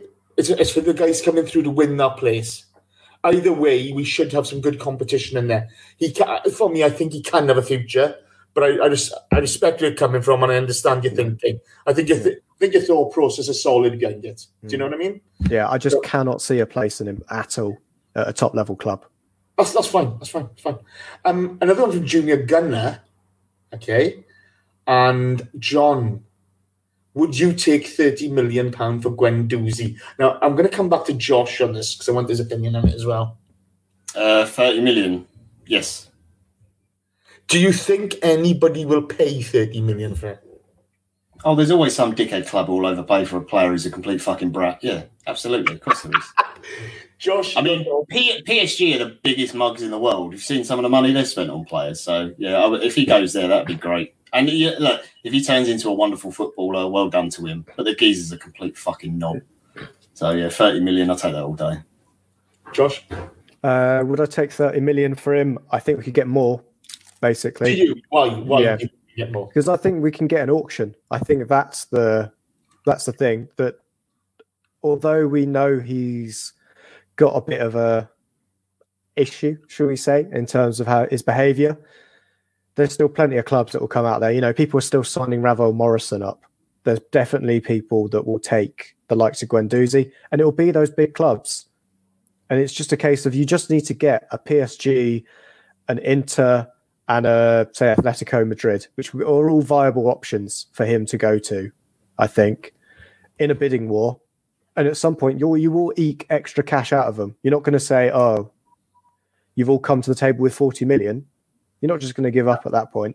Look, I'd be surprised if anybody pays over 25 for him. I really would. I think you'd get 30 for him. I think the difficulty now is the clubs that in the past you could have sold him to for big money, like a Real Madrid, because someone like Zidane is there and they're a bit smarter now. And I think because of, although we don't like Emery, he's very respected in Spain, very respected, and he had some issues with him. Arteta's had issues with him, who, despite only just starting coaching, I think you'll find a lot of coaches around Europe probably have a lot of respect for him as a player and as a coach for what he's done under Guardiola. So they will see what has happened there. PSG will maybe go for it because they think they're big enough and that they can sort of like get him in line. But the rest of the clubs in France will just look at his history of all the managers there and be like, nah, not going to touch him. Inter Milan are stupid as shit. They'll buy him. So, Josh is spot on about that one. They're thick as shit. It's one of those, you've got to hope for silly bids from somewhere, and then hopefully, and like you say, you get that bidding war, and it'll be great. Let's move on. 235100 says, if the club had paid for players Emery wanted, then results may have been much better. We don't know that the same won't happen to Arteta. And I disagree with you. I disagree with you simply on the fact that with Arteta, you can see rhyme and reason behind his thinking. You can see the logic, you can see the setup, you can see the plan going forward. With Emery, he was firefighting from game to game. And even after, we played brilliant football against Tottenham Hotspur at home last season. He didn't try to replicate it. Yes, Unai Emery's respected on the continent. Yes, he's got 3 Europa Cups on the bounce. Fair play to him, okay? But he was a bunny in the headlights of the Arsenal. He was never going to make it work here. And performances, even during the winning streak, performances were awful. And trust me, we've had to watch them all, haven't we, John? It was putrid. So sorry. I think it's a different kettle of fish. I also think Arteta holds a bit more sway with the owners. And I think that's going to... I do agree slightly that I think if Emery got the players he wanted, then maybe it would have been better. I don't think it would have been much better, but I do think it would have been better if he got the players he wanted, because it was the specific way he wanted to play. I don't like the way he plays football, but it's obviously effective because he's won trophies. But I do think if you're a manager and you have those exact players in mind, I do think, what was it, Zaha, and who was the Zonzi? What was the other big one? I think he would have done better with those players than the ones they got him. But I think that shows his limitations as a manager, the fact that he couldn't do well with the other players they got him. Josh, before you come in on that, I find it really interesting, okay? We're lauding Unai Emery for developing young players. If he'd have bought Wilfred Zaha, Saka would have hardly seen any playing time this season. Josh, carry on. No, because he brought Saka through. And he rated Saka. Saka even said when he signed his new contract that Emery and the stuff he'd done to him. I think Reece Nelson that might be a valid point. Reece Nelson wouldn't have got game time compared to him. And yeah, I think if we had bought Wilfred Zaha, we'd be sitting here going, I can't believe we spunked £80 million up the fucking wall for a guy to return 5 assists and 5 goals in a season. Because that's all he's done for Palace. There's defenders in the league who have better stats than Wilfred fucking Zaha this season. I can call that out. To be fair, he's playing for Palace as well, okay? Let's be fair to him, okay? And he was doing well.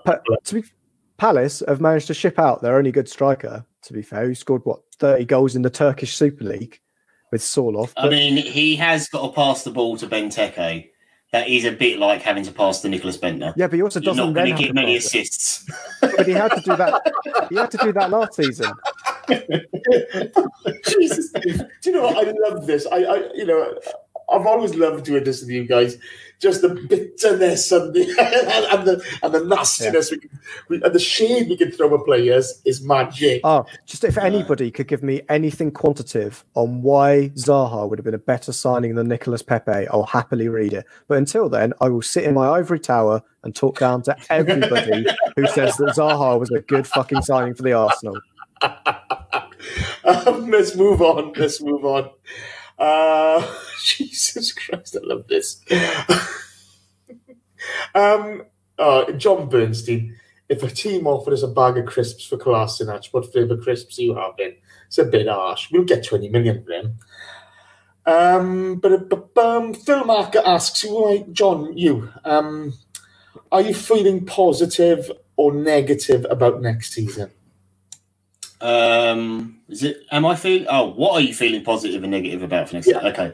Positive or negative for next season? Yeah. Negatives. I'm worried about the midfield just because it's shit. I think it's workable. The problem is because the defence is so shaky. We've been playing through at the back, so that limits what we can do in midfield. Stop. I'm going to ask you a question here. Okay, expand on that. I'm hearing, like I said before we went on air. Oh, yeah, Ceballos is magic, and Ceballos has improved a lot, okay? Jack is this, our midfield is great today. Against Leicester, where we get fucking dominated and we draw the game, right? Our midfield still hasn't dominated another one. Now, either you have enough confidence to play 3 in the middle, if these players are that good, so you can, play forward the back to expand and be a bit more attacking, but obviously Arteta doesn't see it that way. Now, having that third player is an issue, but he's not even taking a chance there. He took a chance there today and reverted back to type, didn't he? Yeah, and I think that's the problem he's got. Also, it's the lack of options in midfield. You look at all of our midfield options, or people who say traditional sort of centre midfielders or box-to-box, whatever you want to call them now. It's very limited. You've basically got, at the moment, Xhaka, Ceballos, Torreira. That's it. You haven't really got anyone else. You can play Maitland-Niles there, but he prefers playing wide at the moment. Joe Willock can play there, but he's been more of an impact player. And that's it. He hasn't really got anyone else. We've seen Saka in there a little bit, but he's not really a central player, or at least at the moment he isn't. Maybe he'll develop into one. So I think that's my worry, is depending on what we can get in. And I think that midfield issue is exacerbated by the fact that our defence, we're not confident with it at the moment. He's having to play 3 at the back. So that's my worry for next season in terms of what we can do in midfield in the market, who we can bring in. And a lot of that depends on how we set up and everything else. And again, the defence as well, who's available. My positive for next season, I'm really looking forward to see what Pepe does in full season now. He's been at the club a little while. He's been in the league a little bit. He knows the team more. He seems to be getting better game on game. Like today, the first half, I thought he was really, really good. He was much more positive. He was taking people on. Saka next season, really looking forward to see that. Martinelli will be back as well. I'm very excited about that. And Nketiah has had a season under his belt now playing. He did really well at Leeds. I know he didn't start a lot of games, but he came off the bench and had big impacts. He's done really well when he's come on in games. He's looked a lot more confident, a lot more physical, despite his size. Josh is going to pick if you carry on. Reece Nelson as well. I know a lot of people aren't as hot on Nelson. I think he's really talented. And I think he does a lot of thankless running people do not pay any attention to at the moment. He's doing absolutely everything the manager has asked of him. And I think he's got a lot of ability. So I think there are all our positives, unfortunately, are all at one end of the pitch.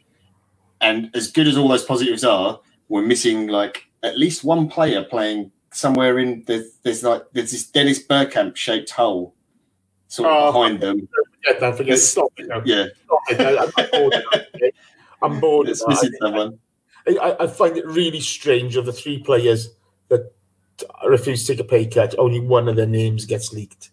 You know. I don't care about the pay cut thing. That doesn't. No. But I just think there's a lot more to this than meets the eye, and I do not care if it's a personal thing or whatever else. All I care about is his performances on the pitch, and they are dog shit. So sorry.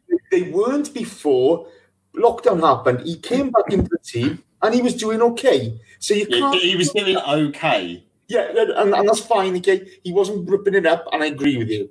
But you know, I think there's a bit more to meets the eye in there.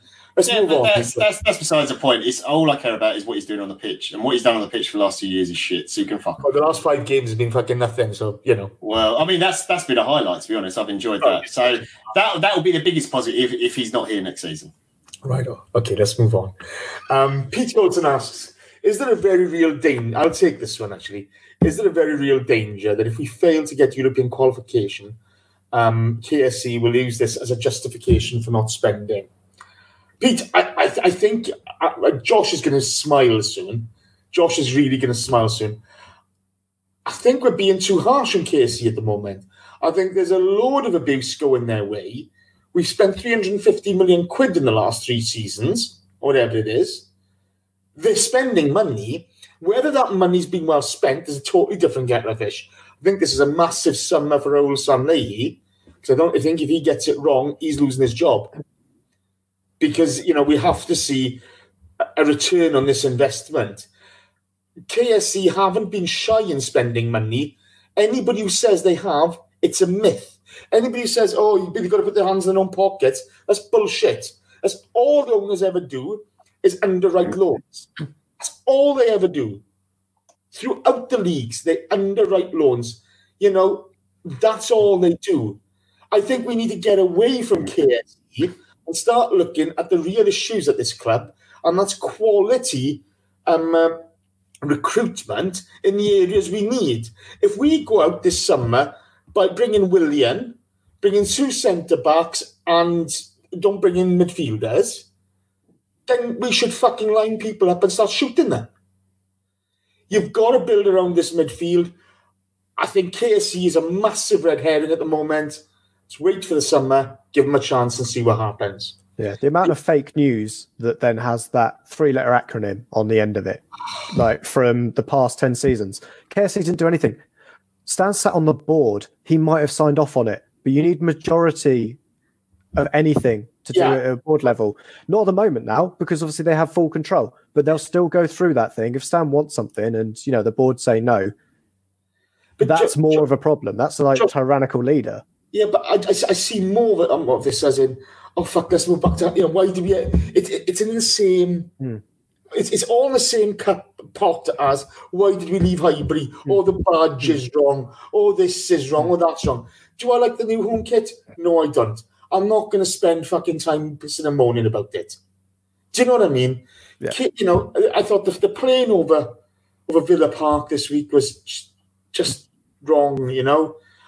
I'm not knocking the sentiment behind it, but it's just there are more important things for this club to think about, and that's players on the pitch who can take us forward. I'll happily knock their sentiment because it is absolutely misplaced and just doesn't make sense. If you're going to go that deep into our finances and look at how they run the club, at least open your eyes and look how they're actually running the club, and then look at how other teams are looking at the club. So the champions of England, how much have Fenway Sports put into Liverpool? I'll tell you, it'll take you a while to find it because it is absolutely sweet FA. And this is also KSC. If you're going to give them something, I haven't spent money. Somebody had to sign £72 million off for Nicolas Pepe. Yeah. That's happened. Absolutely agree with you.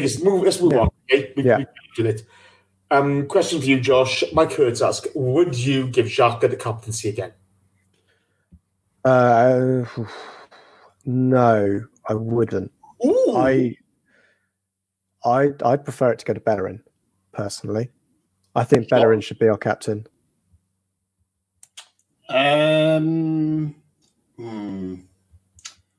Judging on what everyone says about him, I would, because the dressing room seems to really like him and think he's...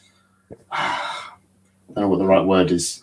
They all seem to believe in him and they listen to him. Well respected. He is well respected. Yeah, very, very well respected. So I think that Aubameyang being the captain thing is more of a talisman type thing. And if anything, Xhaka is kind of a captain on the pitch and players do listen to him.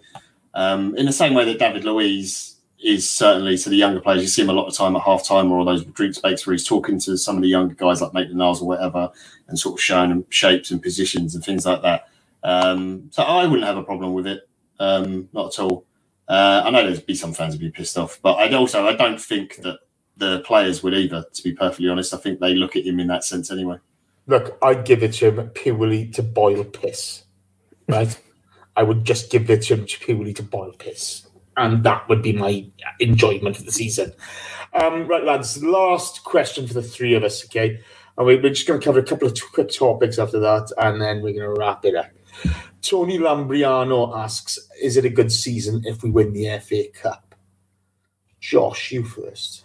Yes, I answered this in the chat, and I said it would be a 10 out of 10 season, I think, if we win the FA Cup. All things considered, I think it's been not perfect. Well, I know I'm saying perfect season, but to be honest, with the main things that have happened, yeah, we didn't go through Europa League, but we've had one of the worst seasons that we can think of. We've changed our manager. We've got a new exciting manager in and a great project ahead of us. And if we win a trophy from it, just to cement his philosophy, that gets the players buying into his philosophy and gives us a great foundation to build on for next season. Nice. John? If we win the FA Cup, I can't give it 10 out of 10 because it's been so bad, but I'd give it a 9 because it would be such a shock to win a trophy. And although I hate the Europa League, it's massive for us being in it. It's not a huge amount of extra money, but it is enough to make a bit of the difference when we try to go buy someone. And it's those extra games that gives the players like Willock, Maitland-Niles, and these guys that some people want to get rid of, gives them more game time. Smith Rowe's another one who maybe we can't loan him out next season because we haven't got the squad and stuff, and he has to stay, and you want to give him game time. So it's massive and just something to be happy about.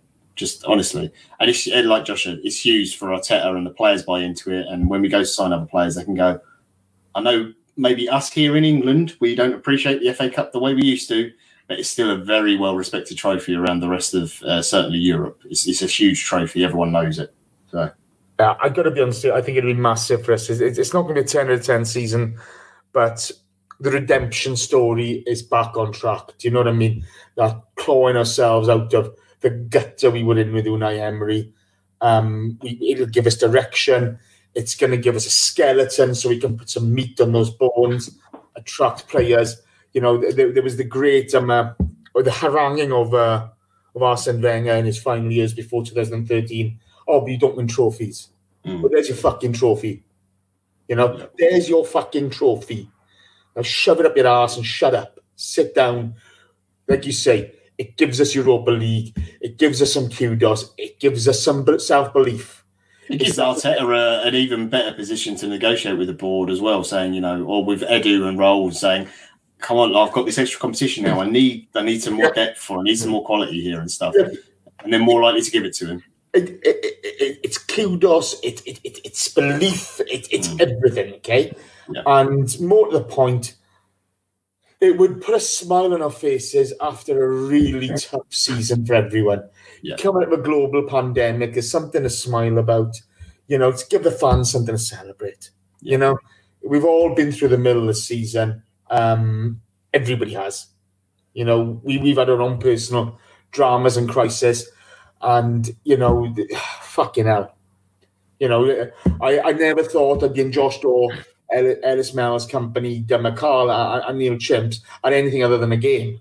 And yet you're sitting where you're sitting, having to speak about a friend of yours where you're thinking, I'm never seeing my mate again. This puts football in perspective. But a cup will give us something to build on, gives us something to smile about, and let's be fucking positive about it. So, it'll be nice. So, Pete Colson asks, score predictions. Josh, you first. You just about do something. I was just about to do something. No, score predictions for the final. I'll be quick then. 2-1 Arsenal. Sweet. John. I'm going 3-1 Arsenal. I'm going 2-1. 2-0 Arsenal. I think I'm going to keep a clean sheet. I think, I think we'll defend from the top really well. And I think that would be nice for us. That's the game. That's the thing. So, boys, we've spoken a bit about the end of the season. I want areas of where you make signings in the summer. John, start with you, then across to Josh. For me, I'd buy 3 midfielders. Right? I'd buy 3 midfielders. I'd sell Torreira. I'd sell Guendouzi. Right? I'd sell Kolasinac. Who else do I sell? I sell Socrates if I can get him out the door, even if I've got to pay some of his wages to get him out the door. Okay? And I'd buy three midfielders. If you can keep Aubameyang, what do you do? I would go for 2 midfielders in terms of like actual centre mids who can box to box and defend. And it was amazing when midfielders can actually play from one end of the pitch to the other, whereas now apparently you can only be a defensive midfielder or attacking one. And I'd buy some sort of creative player who can open teams up a little bit, but a central one, not a wide one, because I think we've got plenty of those. In terms of the rest of the team, I if we can sell Kolasinac, I would. And if we can let Socrates go, that'd be good. And Guendouzi and Ozil, if we can work out some way to get rid of Ozil, whether it's paying off part of his wages or whatever, that'd be good. Guendouzi, I think we'll get a fee for whatever that'll be. But that's it. Big one is obviously keeping Aubameyang. Hopefully they do it and they give him the money. I know people say it's a lot of money for a guy his age. I just keep him. Fuck it. I'd absolutely keep him and give him that money because he's just going to get you the goals. So, that would be mine. Get at least 2 like proper centre mids, bit of it, proper engine on him, some physical, some size, and some sort of creative central player. That's what I want. Josh, who do you bring in the summer? What are the areas you look at? I think, like I said before, I'm not sure if you heard it, I bring in 3 midfielders, right? Now whether Ceballos is one of those, okay, or if you buy him if he's under 25 mil, okay, if you get a loan and buy option, which amounts to the same money, fine. But 3 midfielders, get rid of Torreira, get rid of Guendouzi, build around a strong midfield, because as much as I like Xhaka, I don't see him being the long-term answer, but you still need the spine to build on. So what is your thoughts on that? Yeah, I think I can kind of agree with John as well and yourself. I think at least 2 midfielders are needed. I think we could go in, including Ceballos in that. I think we should sign Ceballos. And whether or not we think we need to get him on loan, Real Madrid don't really actually have any money. It's a bit of a weird thing. Spanish clubs are actually don't have a lot of money. Yeah, absolutely. It's going to a Welshman. Not you though, Jace. Was it? Yeah, they've got big contracts that they've got to pay for. The other one's going to a diminutive Argentinian that I don't know if people have ever heard of in the Catalan region. He's getting most of their money. So, and the other one is a diminutive Frenchman who does more with his hair and was it a LeBron style video? Oh, I fucking hate that bloke. Honestly. Yeah, I think we all know which one we're talking about. Golden Boot in the World Cup. No, he's well. Let's just say he's a prize wanker. I don't care. I could be a prize wanker. I don't care. That's true, but you didn't one, but I still like you. That's fine. There's the difference. Yeah, I think we grab a couple of midfielders. I think we can do a nice little raid of some of the teams that have gone down. I don't think we can get all of the ones we want, but I'd take someone like a David Brooks. Calm down, Jason, on that one. I think it's David, isn't he? Yeah, Dave Brooks. Yeah, Dave Brooks. I'll take him from there, from Bournemouth. I think there's a couple of options that we can take across there. In terms of people I'd want to sell as well, there might be some. Yeah, I mean, it looks like Santa's list of just people who have been naughty across the year. But I don't think we sell Ozil. I said on the show that I think he's actually retired already, and we're just using him for his image rights at the moment, and just using him hopefully to kind of sell shirts. But yeah, there are some options for some decent midfielders. I'm not entirely sure what kind of midfield Arteta wants to build, because I think that's the problem, that he's only got we kind of discussed it, 2 or 3 options in his midfield at the moment, and you can't really tell from Ceballos, Xhaka and Willock, and then the occasional cameo from Torreira, what he even wants to do with our midfield. Does he want to bring in more strength and power in there, or does he want to go and bring in more tiny people, tiny creative? I think he follows. For me, I think he follows the template at City. Get a Fernandinho type, get your Rodri type in, okay, and build around that, okay. Well, we've got that already, I think, in a Granit Xhaka. We've got Ceballos, and I think you bring in someone who's going to add a bit more steel in that midfield. Someone's a bit more box-to-boxy. You've got the likes like a Decore, who's gone down as well with Watford, who will be on a bit mega money. Whether or not he's a bit over the hill now, I think he had his chance a couple of seasons ago. We could have gone into there. But someone who can help kind of not get in the way of Willock, but help Willock on the way through, because I think Willock could be that player for us in a couple of seasons' time. And then it is a left-footed centre-back if Medley isn't the one for us. Someone to kind of either Pablo Mari becomes the squad player and we bring in someone over the top, but I don't think we have the budget for that, unless we sell someone like Lacazette. I think a Lacazette, Guendouzi sold. If we've got this £30 million budget, I imagine that's £30 million without any sales. Because I imagine someone like a Guendouzi sale, a Lacazette sale, that money we'd give back to Arteta, especially if we win the FA Cup. That's the kind of stuff where Arteta can then say to the board or say to Edu, look, I've won a cup. The least you can do is give me the 40 million or 50, 60 million that we get from player remunerations. We can get that in there. It's going to be interesting to see what happens, isn't it? It's going to be really interesting. Right, that's that. Any last thoughts, guys? Anything you want to bring up? Nothing, Joe. Only that my new favourite song is about Mr. Cole himself, and Alan Davies has been singing it on every podcast. Easy, Maitland Niles. I love it. It's so good. It's so good. He's got an angry money. Easy, Maitland Niles. He's late for training. Arteta is the blaming. It's so good. It's so good.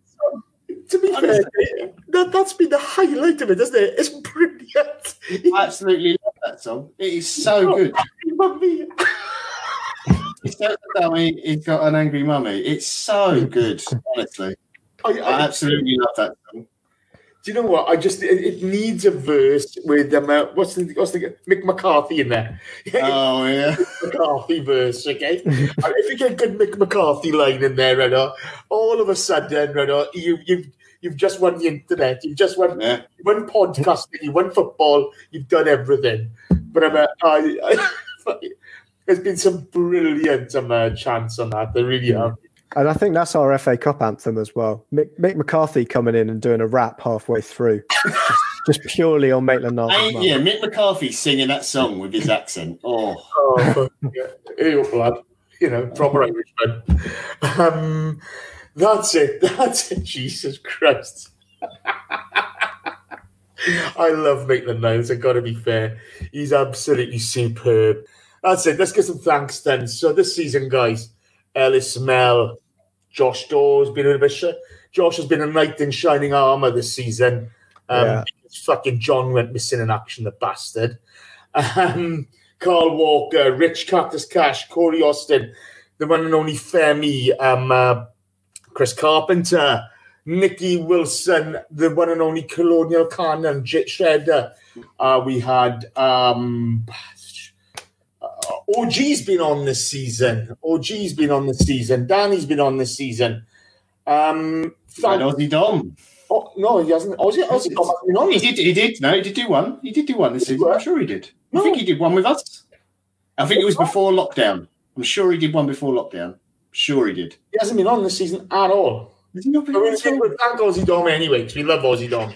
So thank you, Aussie Dom. You fucking hide-and-seek champion. Fucking hide-and-seek champion. So you all, guys, thank you ever so much. Once again, we promised you we would cover every single competitive match. Dave Faber. The wonderful Dave Faber was on as well. We promised you we'd cover every single match, and we have, again. How it's going to go next season, I have no idea. I couldn't give a monkeys at the moment, so whatever. But we promised you every single match. We've delivered it. We've delivered it after the Cup final next week. The whole season is dedicated to Steve and Dave. We can't get away from it.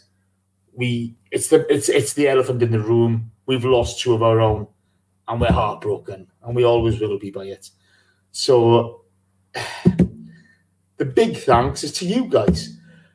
The chat box has been superb. I'm looking at it here now. And 235100, Rudy Rastlos, Archie, Thunder Road. There's GP in there. Mike Hertz is in there.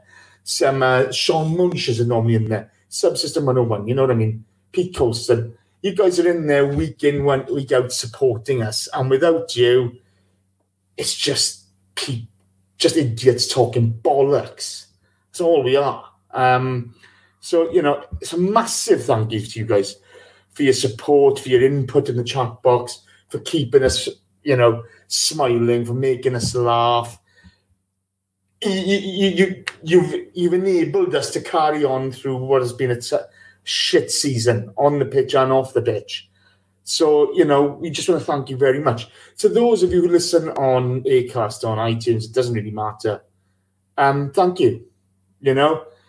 It's been a tough season for everyone all around, but your support and you listening to us has been magnificent, and we really, really appreciate it. The one thing I really want to end on is, we've had a tough season. The club's had a tough season. Everybody's had a tough time with pandemic. You're not alone.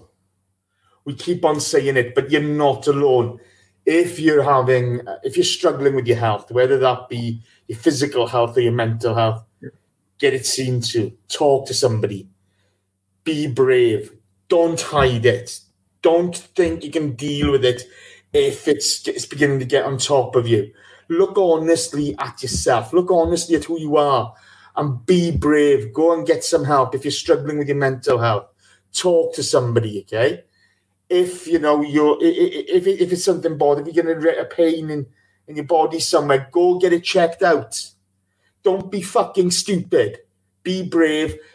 We want to see you well. We want to see you enjoying life. We want to see you celebrating Arsenal wins. You're important to us. You're why we do this. And without you, it's crap. It's nothing. So thank you very much. So please take care of yourselves, because all of us, no matter who it is, we give a shit about you. So thank you. John, you're all right, you are. Next Saturday, boy. Cheers, boss. Thanks, Chase. It's okay. Next Saturday, lads, is it a date? Depends if we win or not. I hope so. It's a date. I really hope so. I'd like to watch it. It'd be good. Finger up the bum time, boys. If we win, there's fingers up the bum everywhere, okay? We're all going to enjoy. That's all we can do is hope and pray for a victory next week. Let's smash the Chelsea scumners. Okay? Let's fucking end the season on the highlight. And let's be ambitious and let's kick on. Thank you very much, boys. Thank you, chat box. Thank you, listeners.